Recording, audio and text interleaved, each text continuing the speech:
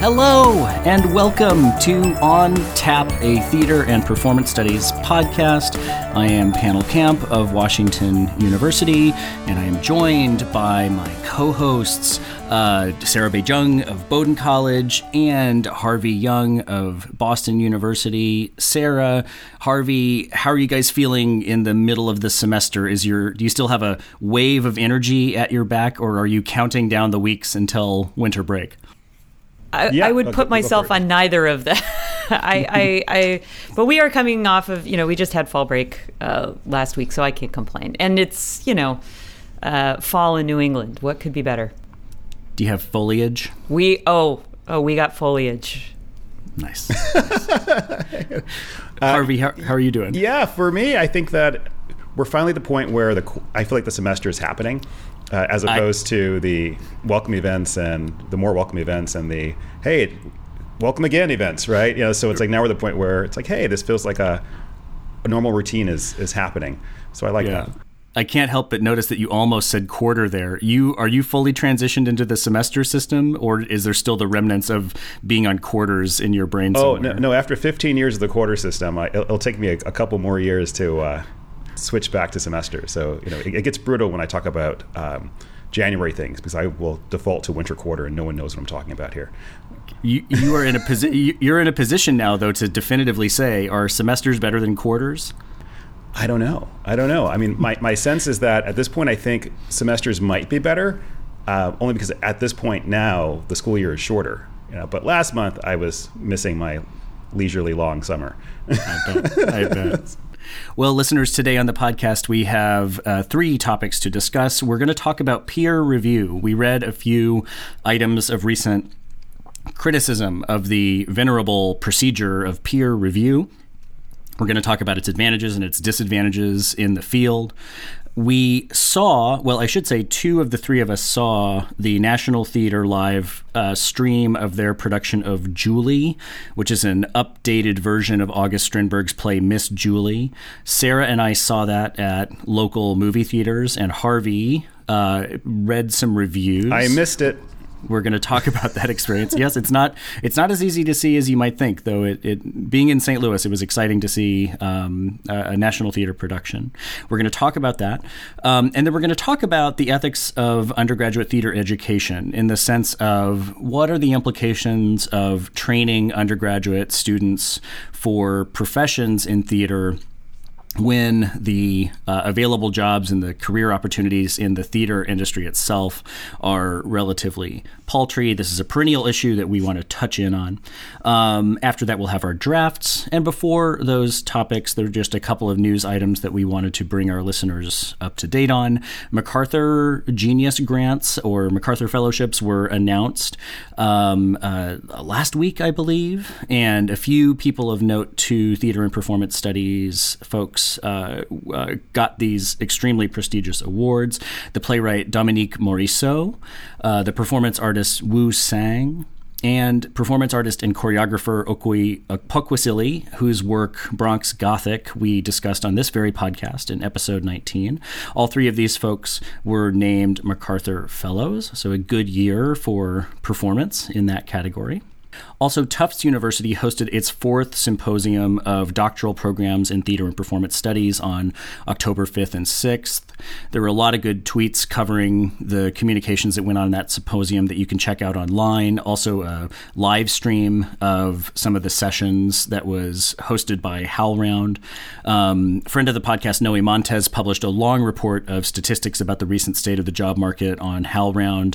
We'll link to that on the website. And I also believe that it's safe to say that we are going to do a segment on the next podcast about the job market, and we can talk about some of that data that was divulged. That symposium is a really important thing in the field. I think it's offered every 3 or 4 years. It's not annual, but regularly heads of PhD programs will gather in Somerville at Tufts to talk about the state of the field in that way. let's talk about peer review. What is it good for? We read some tweets examining and criticizing the institution of peer review by Peter Super, who's an open access scholarship advocate.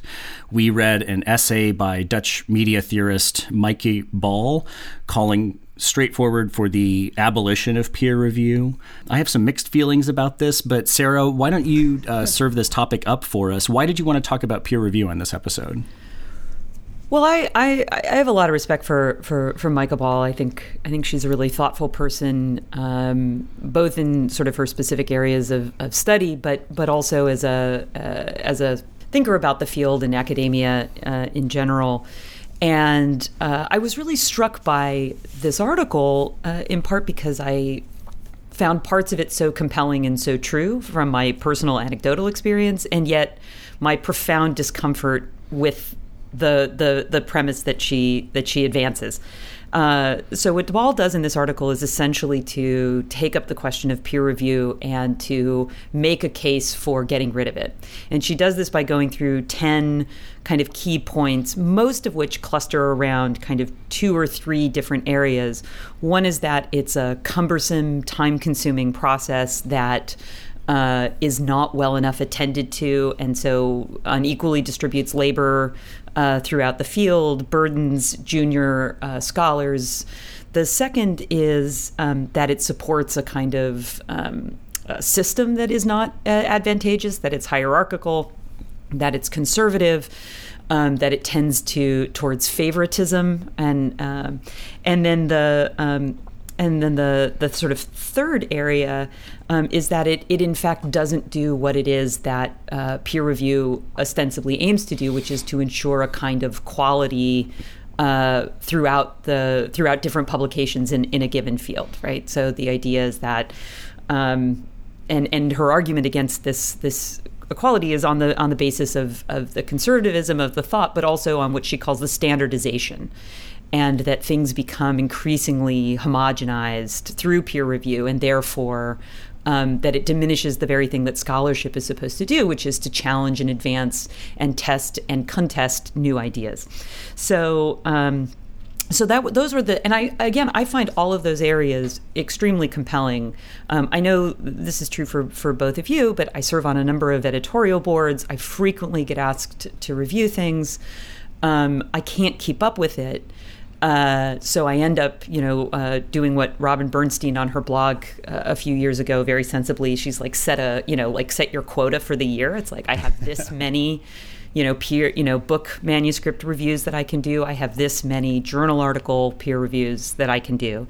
And when I hit my quota, then I say no.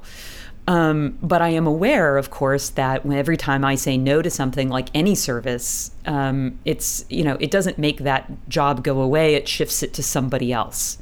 And so part of what Bal takes up here is like, okay, well, if the most productive people say no enough, where does it go? Well, ostensibly, it would go to the people who aren't being as productive, or who are as not engaged with research, or are not as busy with other things.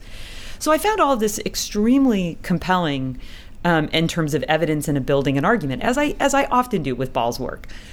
And then I sort of sat there with the idea of, getting rid of peer review. Like, we have examples of that in the field.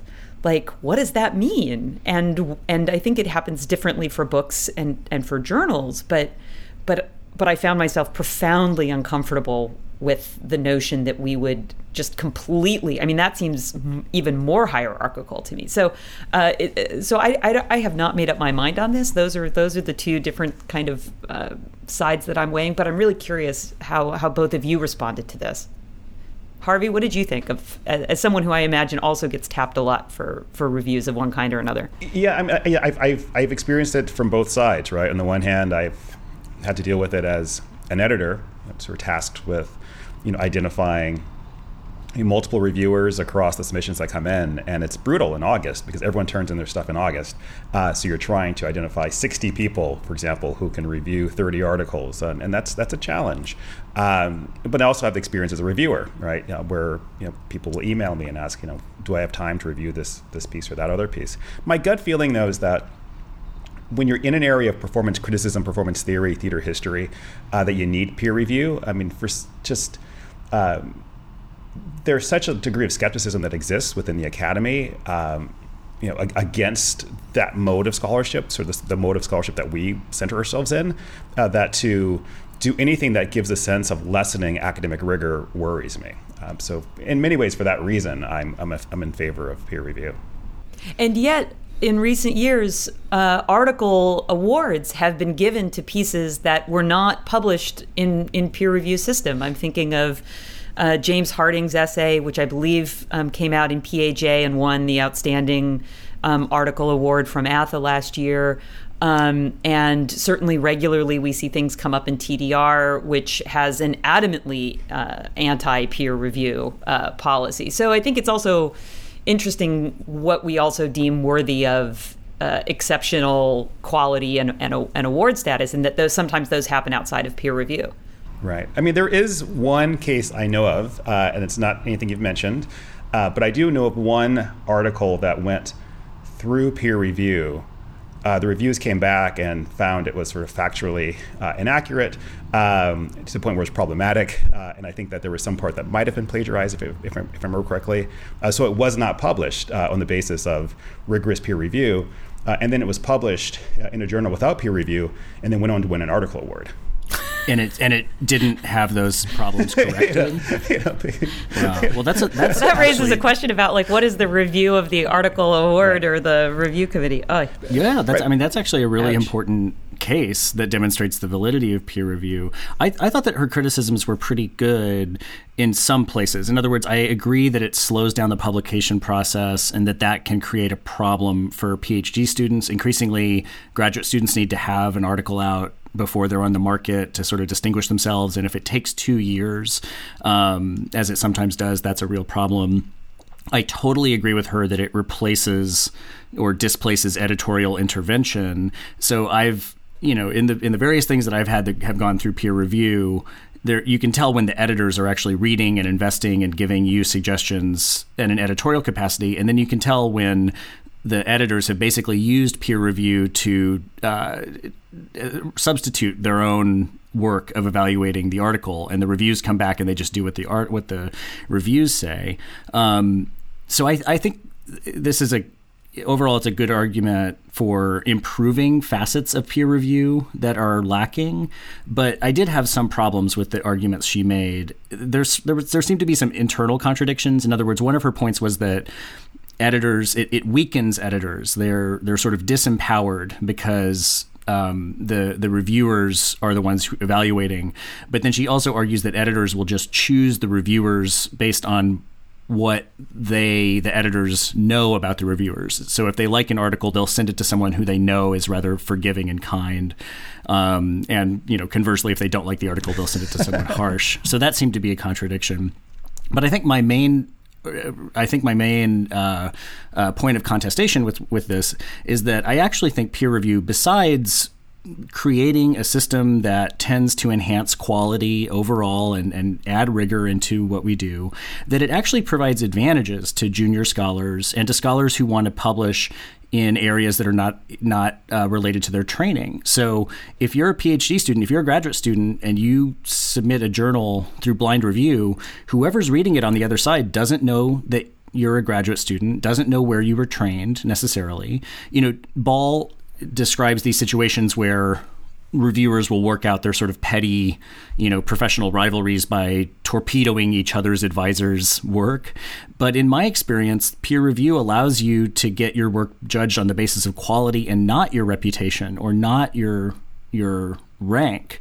And it's not that it's easy, and it's not that reviewers are always fair or good at their job, but to me, that's a protection. That's a way that you can actually avoid the sort of interpersonal and political dynamics of the field and get quality work through early. So she doesn't examine the advantages of peer review at all, which I think are pretty substantial.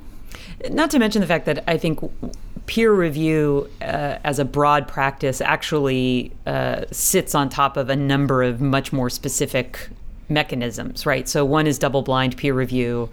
Another is the ways that journals work, and not all journals work the same way, right? I mean, so some journals have really robust associate editor responsibilities in which people are essentially shepherding specific pieces through in the editorial process and are working very closely with authors. Some editors, again, also work very closely with authors and really use peer review and are reaching out to specific people. And as you sort of highlight, panel, I mean, there's certainly a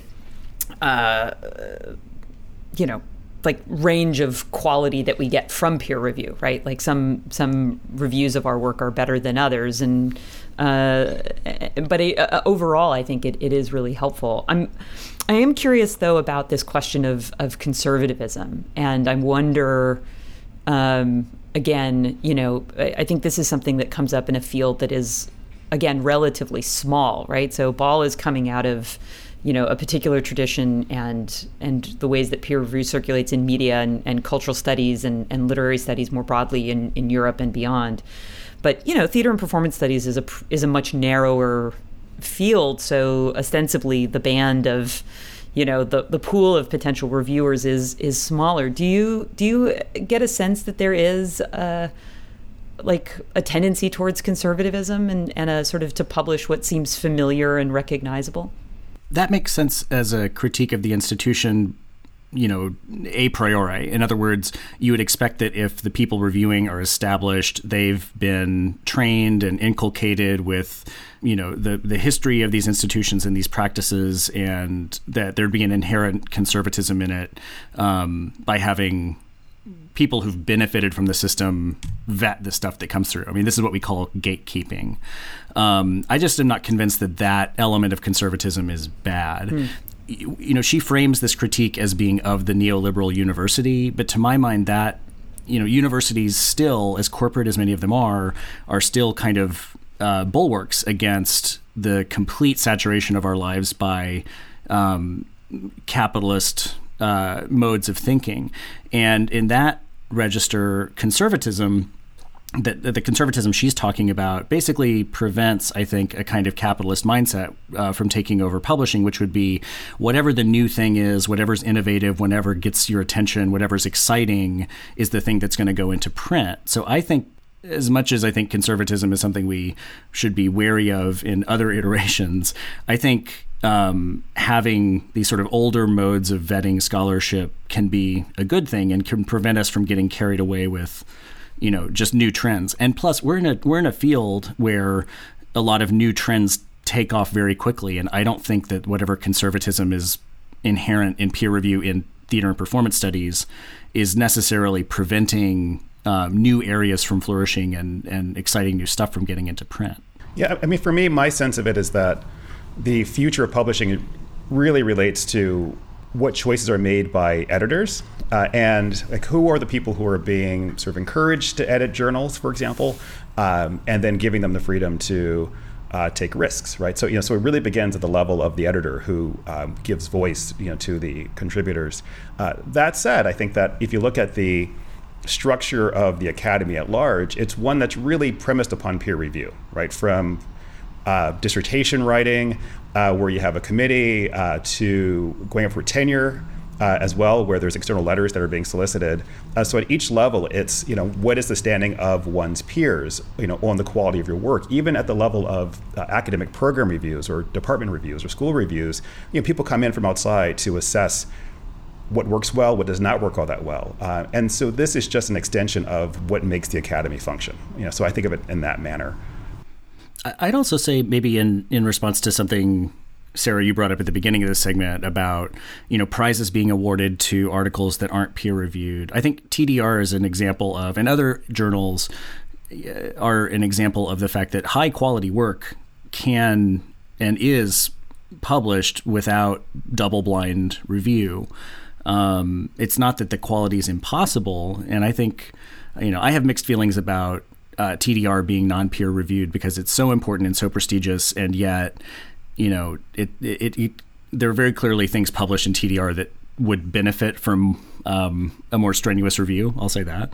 But you can have brilliant work by brilliant scholars without peer review. And so perhaps the best world is one in which there are journals that are not peer reviewed, that have a stronger editorial guidance. And then the bedrock of the field is rigorous double-blind peer review. And that it's transparent, so people know what is and what isn't, and a mixture of editorial procedures can benefit us. What did you guys think about the Peter Sobel argument about the, uncompensated labor review, of the fact that it's, and he was talking about the sciences in particular, but the same thing applies to us, that there are hundreds of millions of hours overall spent doing peer review. It's not compensated. It's burdensome. It's getting harder and harder to get people to agree to do this work. Is this a problem that needs to be addressed, and what could be done to help with it? I mean, it's not compensated on one level, but from another perspective, it is. Like if you think of one's position in the academy for those who are in a tenure stream or full time, where there's time set aside for research, I suspect that part of that time is set aside also for a service to the field. We factor in service to the field as one of the factors toward promotion. So it's compensated in that oftentimes one's teaching load is reduced from what could be from 6 to 8 classes to within a tenure track system, perhaps 4 to 5, and that space that's given is for one to develop their own scholarship, but also to serve the field. So I think of it in that manner. I've yet to encounter at least academic presses that are making lots and lots of money, from peer review, and not from peer review, but from publishing journals. And then even the academic journals that do generate profit off of the journal. So Johns Hopkins Press, they tend to give that money back to organizations like ASTR or ATHA, which then reinvest it in terms of professional development workshops. So it all comes around. I mean, ideally, I think if more people purchase books and more people subscribe to journals, and then the journals can make more money, then I would like to see journals compensate reviewers. But we also live in a world in which people tend not to purchase books. They tend to photocopy and upload chapters. They tend to rely upon these online library databases to access articles rather than subscribing to the journals themselves.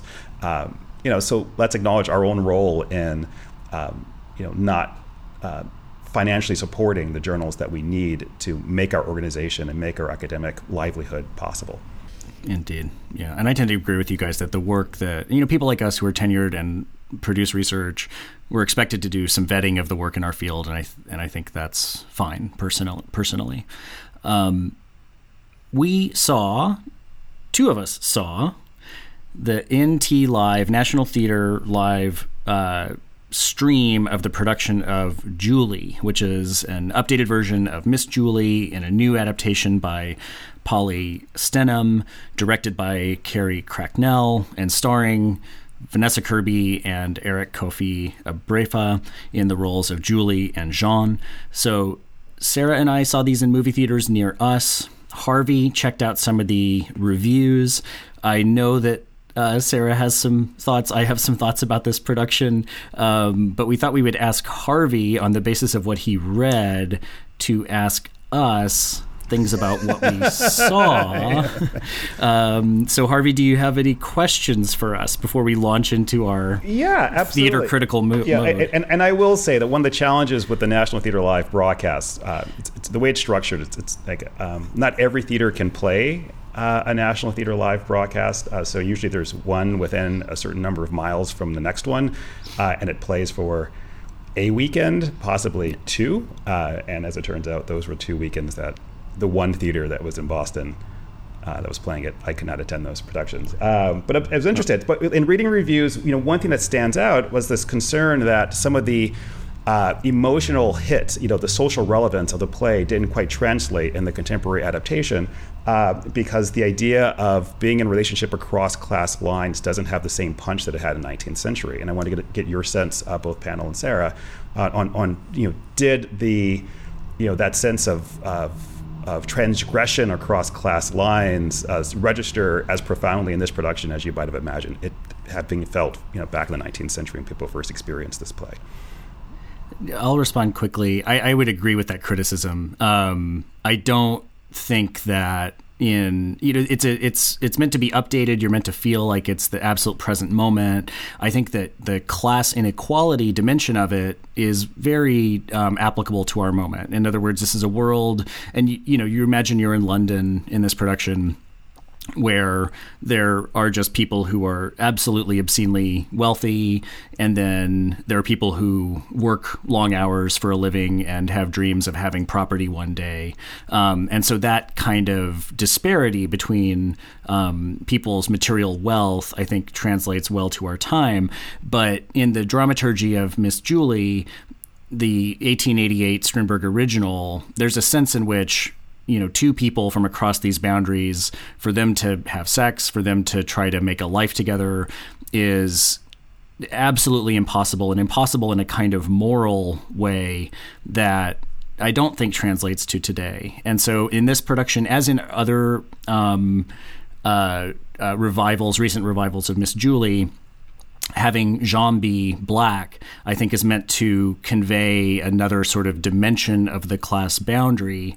And at least in this production, I don't know that the idea that Jean is of African descent is supposed to be a kind of additional boundary, or if it's more of a kind of colorblind thing, or meant to reflect a sort of part of the contemporary social fabric of England.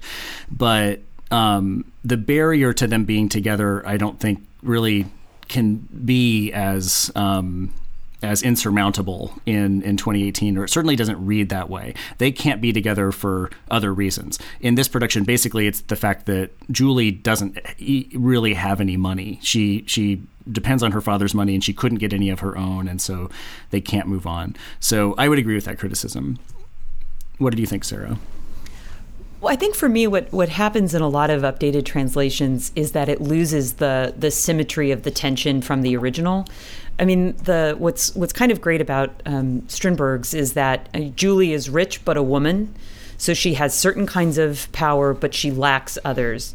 And Jean is, working class but a man, and so he has access to some power and not to others. And the fantasy is that somehow they can transcend their limitations through each other, that Jean can liberate Julie through gender, and Julie can liberate Jean through class. And the tragedy is when they both realize that neither is powerful enough to overcome their own limitations and to rescue the other, right? And so there is this moment of profound frustration in the original. Here, and it speaks again in the original to forces that go beyond the individual psychology of the characters. That there are systemic reasons for that tension and for their inability to achieve what they want. Here, the translation, because of its updating, and because the gender dynamics have changed so profoundly, all these other things need to get layered in to trap Julie, right? Like, so it's no longer a problem that she's a woman. So what's going to hold her back? Well, she's been traumatized by, finding her mother dead, right? And she's held back by her own foolishness and silliness, which is not a product of her society, but is a product of personal moral failing. And so we lose all of that kind of innate dramaturgical tension because they're not actually symmetrical anymore. Because Jean can leave, right? He is not actually tied to that land and to that place, right? He has other labor options. He's in London, for goodness sakes, right? I mean, it's not to say that there aren't economic oppressions and difficult, that the labor market is tight and difficult, but he's not trapped in the same way that the original Jean is, nor is Julie, except insofar as we attribute specific moral failings to both of them. And then it's not a play about systems, right? It's a play about two people and their individual problems. And, that's like, as the great man said, it doesn't amount to a hill of beans. Yeah, I totally agree. You end up with, I think we might have different readings of the original Miss Julie, and admittedly, I haven't read it or taught it in a long time, but Strindberg, the part of what's in the original Strindberg as well is that this is antagonism. Strindberg understands sex difference as being kind of a death match. And while I do think there's the there's an element of tragedy in it. Like, could these people work their way to be together? I also think that it's, that the way that Julie dies at the end of the Strindberg, Jean is implicated heavily. He hands her the razor, right? And they don't translate that bit of it into the original. Jean he's much more sympathetic. I think he wants, he commits an act of infidelity. The third character, Christine, is much more developed in this version than in the original. And I think you're supposed to feel that Jean is implicated, as Sarah said, by a kind of moral failing. But there's not the moment when he says to Julie, this is our way out. You kill yourself, and that solves both of our problems. And so the play has a very different feel, and it feels like a kind of sentimental tragedy about a wounded person who, takes her own life because she's lost, instead of, as Sarah says, because of systems that would sort of force that to happen. And one of the things sorry, go for it, Sarah. Oh no, Harvey, this occurred when I was listening to a panel. Did any of the reviews talk about the bird? The bird? How the bird, the kind of iconic, like the killing of the bird. No. Yeah. Okay. Yeah. Spoiler alert. If you want to see this and be surprised, turn this off now. But my favorite, so bad it's good moment in this show is that Julie kills the bird by putting it in a food processor and basically blends the bird into this pink mush that she then inexplicably slathers all over herself at the end of the play. That's when it got really fun for me. I'm like, oh, I could totally get into Camp Julie. And you can hear the audience laugh. There are moments. It's one of the things about the NT live stream. You do hear the audience, and you hear those moments of comedy that maybe weren't intentional. So one of the things that came out in the reviews was a concern about the scale of the production at the National Theater. With the idea that when it was developed, it was meant to be essentially a chamber piece, right? And what does it mean to take a piece that was meant to be on a quite small stage, very intimate, just 3 characters, right? Mm-hmm. And then to expand it, on a much larger, into a much larger venue, and does something get lost, when you blow it up a bit, inflate it, and obviously within framing, you're looking at the expanded frame or the expanded set for the National Theater, but also the framing of the camera as a spectator. So I'm just curious to know, what was your sense in terms of the scale of the production? Did it feel quite big, or did the National Theater production via the camera make it feel more intimate because of its focus? Well, in terms of the camera work, it sort of vacillated between moments of intimacy that I think are very effective for this piece. For the show itself, for the story of Julie, but also for this particular production. But the set design was actually huge because they included this, the offstage space of the dancing and sex and everything else is actually a huge upstage space where we see the parties and a wall comes up and down to kind of separate those two.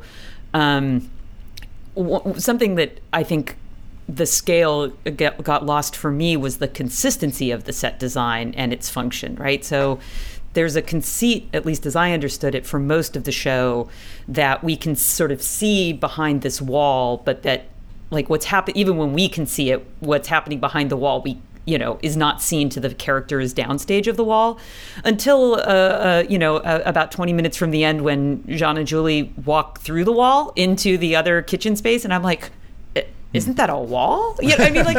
And in fact, you can hear you can hear the audience kind of titter at that moment because it's like they just, they violated the rules of their own space. So there's also a sense in which they didn't know how to manage that space. And I don't think the set design helped them very much either because it's all totally lateral.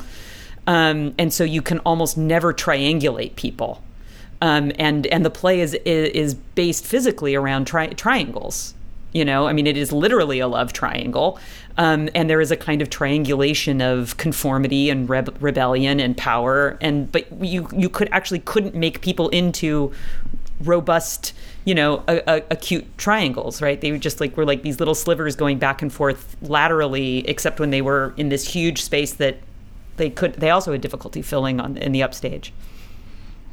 I thought the set was beautiful in itself, but didn't necessarily serve the play. But I'm not sure that the play comes through in a way that it could have been enhanced by a different scenic strategy.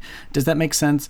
In other words, I think the set in its grandeur, in its sort of clean lines, and its big tableau effects. And Sarah's right. There are these introductory sequences with all of the friends, the sort of bad and corrupting friends of Miss Julie who are dancing all the time. There's a lot of choreography throughout. And the play ends with this massive tableau.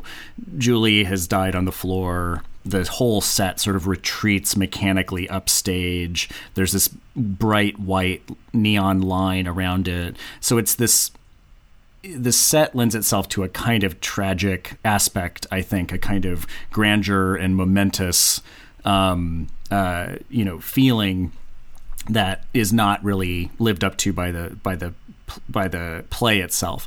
But I don't know if that's a problem of the set or a problem of the adaptation. I'll say this about the filming, though. This was another instance of sort of high quality stream of theater and performance that I loved, because if you had a seat anywhere in that theater, if you were close enough to really see what's going on in the faces of the actors, you would have been too close to see the sort of tableau effect.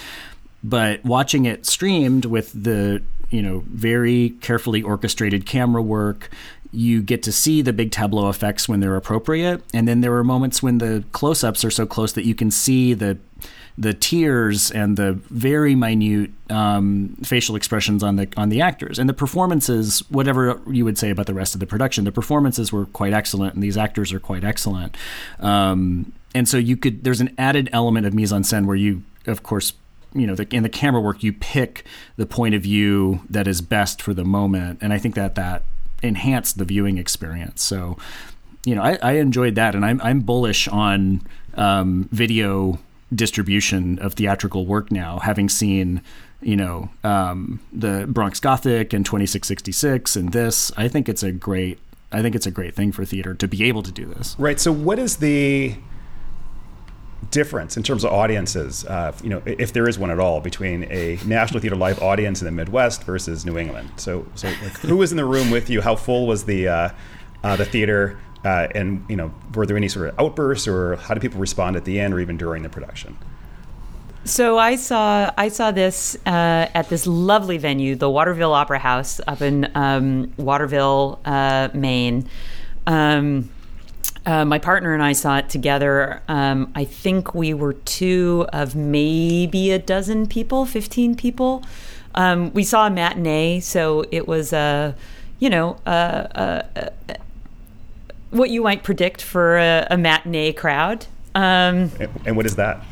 It was older. I think there were a couple of local college students. Waterville is right where Colby is, so there were a couple folks there, but mostly an older and this being Maine, I think, except for Lena, an exclusively white audience, and kind of a polite response. In what is a truly lovely venue. I will go back there to see many other things, and they did a nice job. I don't think anyone was as aghast at the show as we were, at least not openly expressing that, but so what else is new? And how many seats are in that theater? Oh gosh. I would say maybe 80. I hope I'm not misstating that, because I know they do, and I think they've got, it's a charming little space. They've got little balconies, but I think the orchestra, I would put it around 80 or so. In St. Louis, we saw it at the Tivoli Theater, which is an old independent movie house, and they put it up in their main screening room. I'd say there's probably 300 seats in there, and I think I also saw it with my partner, and I think we were two of 6 or 7 people, and it was an evening show, and I just couldn't imagine how it was economically sustainable to do this. The Tivoli regularly shows these screenings. So there must be something that makes it work economically, or maybe it's something that the proprietors of the theater do out of a sense of their own interest. But it was a tiny house, and of course, it's interesting because the way they film it, you can see in certain shots the tops of the heads of the people in the London audience, and you can hear their mumbling and their applause and their laughter, and then you're in this basically empty room. I think when the performance or the presentation was over, there was a bit of applause. like people thought, okay, we should clap for this. This is good. But basically an empty room, which was kind of an eerie experience in and of itself. Was there popcorn? It's available, but we did not have any. So we wanted to have some time to talk about an old issue in our profession, the ethics of undergraduate theater education, in the sense of in what ways are we preparing students for a productive life in the arts that we teach them in. So we read an article from the New York Times, an old article that I'd never read, but that has kind of a reputation. This article called The Juilliard Effect.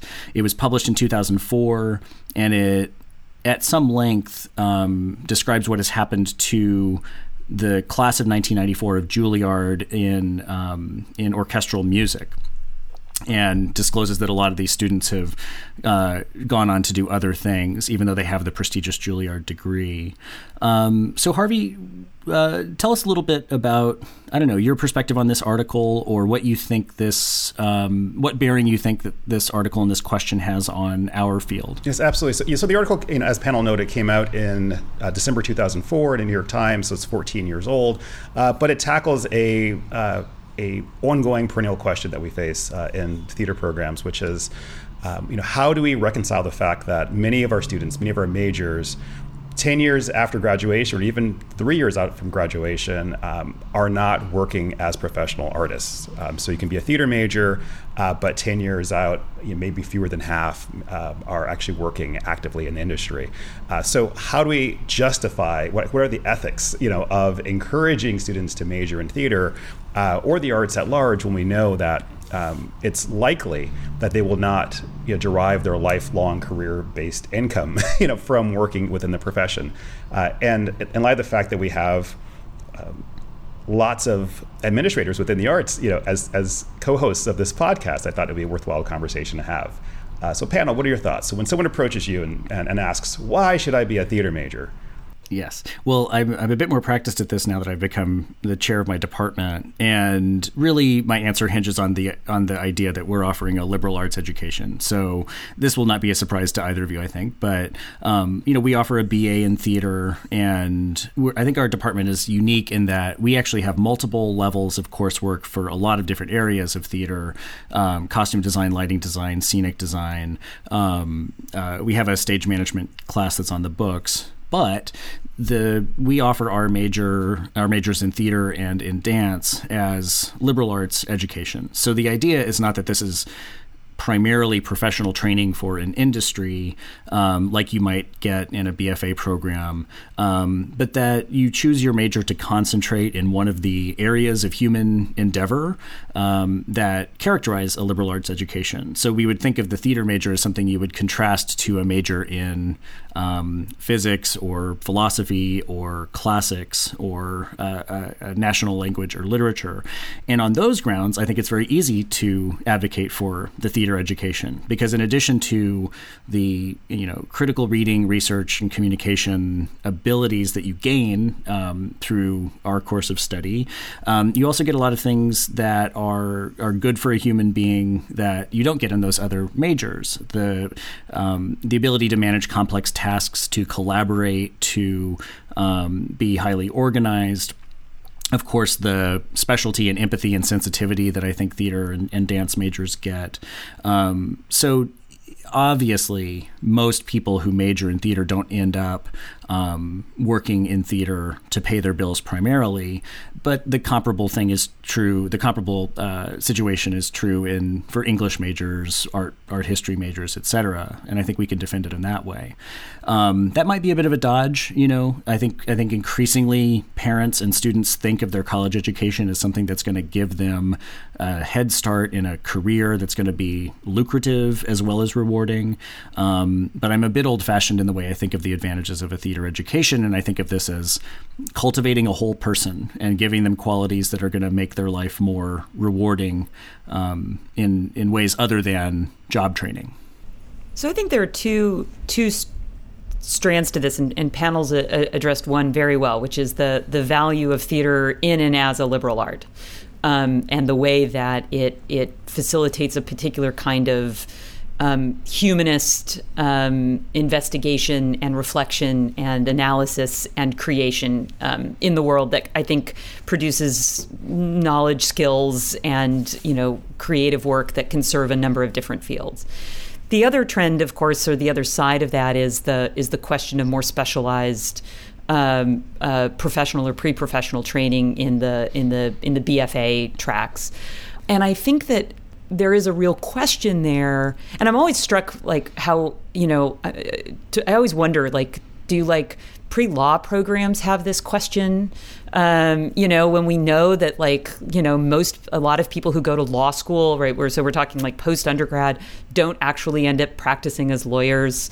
I would be really interested to know the stats on 10 people after a prestigious medical program. Like, are they, how many of them are still, right? I mean, like it seems to me that every field has a kind of winnowing and particularly highly competitive, highly desirable fields for whatever reason, often train more people than end up continuing in it, but that it is not necessarily seen as the detriment of the field itself, but as a kind of healthy process that gives that produces the best doctors, and gives us a certain kind of quality there. But I also come back to this idea, and I'll expand it from theater and performance to the arts more generally. I think the arts, training in the arts, particularly as an undergrad, is a bit like training yourself to be a Swiss Army knife. It's about giving yourself a range of different tools that are at your disposal and a range of different experiences in which you can deploy them. And that as we look at the current labor environment and the trends of so-called disruption and the potential instability and the sense of insecurity, economic, political, et cetera, that we're kind of confronting right now, it seems to me that there are few better ways to prepare for that future than for giving yourself a course of study that provides you as many different kinds of tools and training as you can, and also helps you figure out where you situate you in relation to all of the different changes and things that are happening around you. And I think that's where the arts, which do foster notions of expression and creativity, and are both collaborative and yet, there is a kind of self-development and self-focus and cultivation of one's own talents and skills and abilities that can deploy in a number of different situations. And I think that bedrock, that basis, is perhaps the best and most secure professional training that we can give young people who are then encountering what is likely to be several jobs over the course of their lifetimes, what may include individual opportunities that they create for themselves. So more entrepreneurship than simply, moving from company to company, certainly in terms of, new media and thinking about, self-branding and a kind of neoliberal, mandate or recommendations. I think the arts in general and theater and performance in particular really foster those particular skills, and as such are probably among the more valuable majors on campus. So Harvey, how did we do? Very well. I think my sense is that arts programs, theater programs, performance programs in general just don't do a very good job of talking about the various, well, I'll take it in two ways. One, to talk about just how challenging it is to be a working artist. Right. I think more often than not, universities and everyone does this, and rankings are often based upon this. You identify the exception, right? You identify the Meryl Streep. Like so for years, Yale School of Drama, to pick Yale, was sort of sold its program around Meryl Streep, right? And it's like, come to Yale School of Drama, and you can be the next Meryl Streep. And every year you produce 18 to 25, in that case, MFA students. And then how many of them have become Meryl Streep-ish, right? A handful, right? But it's a very small number out of the group. And I think that what we need to do is we need to, not just sell the dream, the really difficult aspiration, but also talk about the successful people who are doing other things that might be outside of being an active practitioner. So why not have the image of Meryl Streep next to the person who is an investment banker or a lawyer, and then indicate and celebrate the fact that these are the many career paths that are available to you using the skill set you cultivated, within theater and performance. But because we don't tell the other half of the story, of people being successful in many ways within other career paths, we create a fantasy in some ways that makes it seem like if you are not a working actor or working director, working playwright, then you failed, and that's a problem. Or if you are a very successful banker or a lawyer or a doctor with a theater degree as an undergraduate, you have failed as a theater artist, right? And that's also a problem. So I think we need to change how we talk about the merits of the major. So, Harvey, you're now the dean of an art school. Do you feel like pitching the theater, dance, arts education in terms of at the sort of front door to the high school students and their parents as something where we know your dream is to go into performing arts, but also, by the way, this isn't going to handicap you, and people come here and they end up with a variety of professional degrees. Do you think that if you started to market the educational experience in that way, that you'd be at a disadvantage? Is this something where? No, I mean, we're in a moment right now in which a lot of students, regardless of which school you attend, these students are double majoring. They're majoring and minoring in things, and I think what's key is to not make that second major, to not make that other minor be a hedge, right? Where it's like, oh, if this theater thing doesn't work out, I can always go into this other field, But instead to talk about like how, as Sarah was noting, and you were saying the same thing, panel. Like that there is within this liberal arts sort of, education of the full being approach, you will gain these skill sets that will benefit you in a variety of ways. So it's about like not thinking of some other field as a fallback for a professional career. I think that's really important. And that's the message that has to get out there. And it's also, like I said, celebrating success. So at BU, Andy Lack, who is the president of NBC News, is a theater alum, right? Graduated undergrad in theater, but it's a story that people don't talk about because it's not a traditional theater path, right? And I think we need to spend more time talking about those non-traditional paths people take, which when you tell those stories, you find out it's actually the majority of the paths that people are pursuing. And then that will actually, I think, lessen some of the sense of stress that young kids face when they're facing tuition-paying guardians, who are, wondering why should one pay this tuition or incur debt to study the arts, is to say, like, look at all the career paths that are possible, if I, take the time to cultivate this potential that I have. Yeah. Just my gut feeling. Yeah, I think it's, I don't know, there's a way in which it feels kind of unseemly or compromised to speak about the theater education as this marketable commodity. But listen, we're in higher education. We're trying to keep the institutions going and to keep educated people in the world.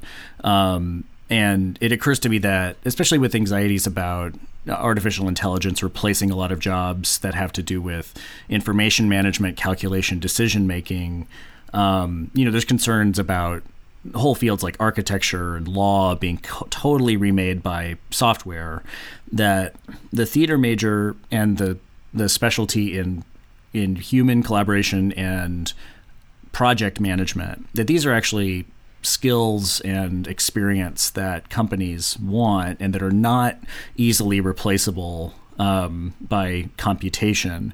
I mean, maybe this is a fantasy, but a lot of work in the new economy is project-based, creating new applications, creating new products for delivery, that, the things that the sort of timelines that theater and dance people are used to working on, 6 months, 3 months, whatever, that they can, if they find themselves trying to get jobs outside of the arts economy, that's something that they can brag on. I was a director, I was a stage manager, I managed a team of 10, 15 people to deadline. Like that type of stuff is pretty good, and I think would be attractive to employers if that's the concern. Yeah, go for it, Sarah. Oh, I was just going to say, and just real quick, one thing. I don't think it's necessarily unseemly, panel. I think what's unseemly, I think that sort of idea comes out of a very different moment in education, where very different people, where education was much more elitist. Fewer people were getting college degrees, and were not being, and they were coming from places where they were not being encumbered by a long-term debt that goes along with that. And I think that there's I think there's a benefit in recognizing what our students come in with and what they need, and that there is a much broader, more diverse range of students and their resources, and that that these can be real skills, and that the economic anxiety is very present for some of them, and a very real issue. And we need to address that and look at that really carefully, and also really help those students get something that is going to serve them and be of value beyond higher education, beyond their time in higher education. And I don't see that as being incompatible with the fundamental ethics and principles of study in the arts, and I would contest that very vigorously. Why don't we move on to our drafts? Listeners, drafts are our thoughts in progress, our projects, our inspirations, what we're worried about, what we're reading, what we're thinking about. I want to dedicate my draft to Sarah Ruhl and Max Ritvo's new book, Letters from Max. So it is basically a compilation of letters shared between the very gifted playwright Sarah Ruhl and one of her former students, Max Ritvo, who was a student at Yale and took her playwriting workshop. And they began a friendship on the basis of this that ended in 2016 when Ritvo passed away from cancer. And it's just a terrific book. Much of it is in Sarah Ruhl's voice, and her prose is beautiful and elegant and very touching and emotional. But much of it features Ritvo's writing, and he was a very talented poet and writer. And so it's just a treat. I recommend people pick up a copy.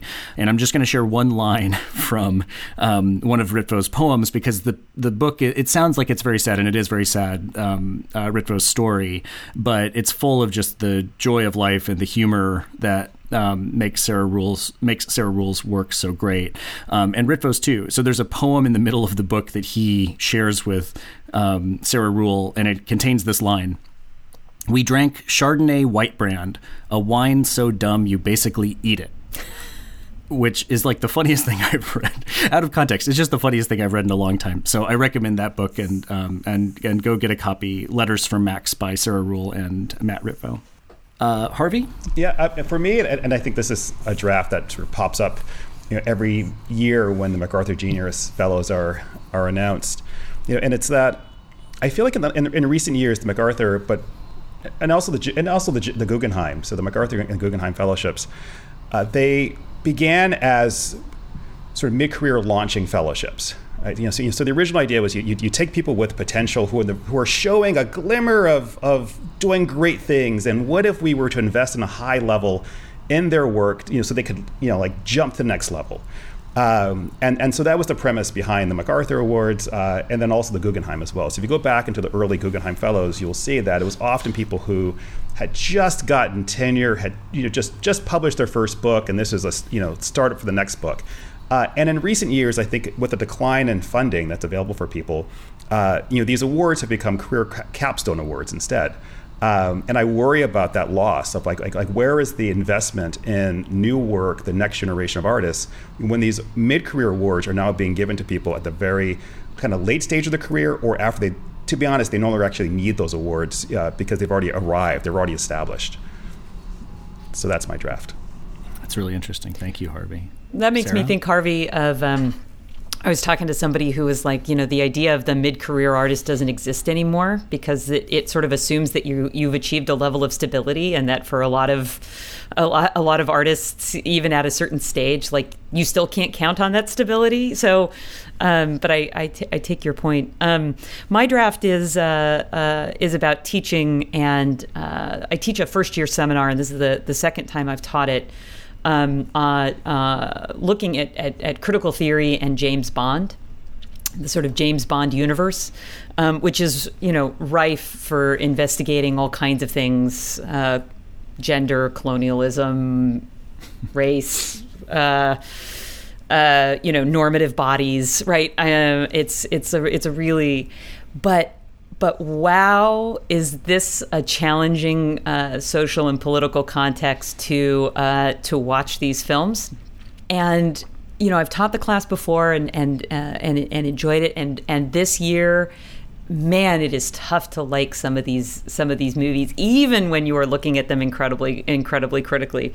So I am thinking very much that I will keep the same format going forward, but that I'm going to need a different kind of stand-in. So I'm using this actually as a way of crowdsourcing my future teaching to the podcast listeners, which is that I'm looking for subjects of popular culture that are sustainable over a 15-week semester, that have enough dimension and facets to them that I can intersect critical theory in a number of different ways. And I will I'm open to suggestions, and I appreciate in advance the feedback.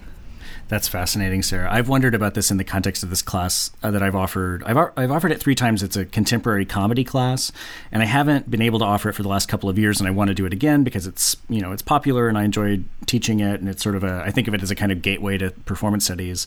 But it's been a few years and a few intense years, and I have units in there where we look at Andrew Dice Clay, and there's a lot of comedy embraces controversial, problematic topics, and I think that's part of what's great about comedy. But I worry that offering this again after a few years, I'm going to find students just rejecting it, just saying I don't want to treat this dispassionately. That's a really interesting phenomenon. Well, good luck. Thanks. I'm already trying to filter and reshuffle because I don't think anybody wants to watch more Sean Connery. I really don't. I got the kids are like, I'm like so done with it, which is too bad. Because I feel like subsequent James Bonds become a little bit more sensitive and less monstrous in their performances. It's interesting. I mean, like the James Bonds go up and down, right? James Bond is a great thing to study because it's been around for so long and it tracks its own culture so closely, right? So it's really a zeitgeist sponge. So if you look at any movie, you can kind of look at what people are thinking about in that particular moment. The Russians are bad. The Russians are our friends. The Russians are bad again, right? You just see all the kinds of play out. But some of the early stuff is becoming increasingly a hard sell. Although I will just shout out in theater history to From Russia with Love has Lada Lenya as the fabulous Rosa Klebb, right? The knife in the shoe. So there are some really kind of wonderful moments there. Fantastic. Harvey, Sarah, thank you guys so much. It's always such a pleasure to get to talk to you once a month. Listeners, thank you for downloading. Thank you for streaming. And we will have more podcasting for you in about a month. On Tap is supported by the Performing Arts Department at Washington University in St. Louis and its master's program in theater and performance studies. You can find us on the web at ontappod.com. Email us at hosts@ontappod.com. You can find us on Facebook, search for On Tap, and on Twitter @OnTapPodcast.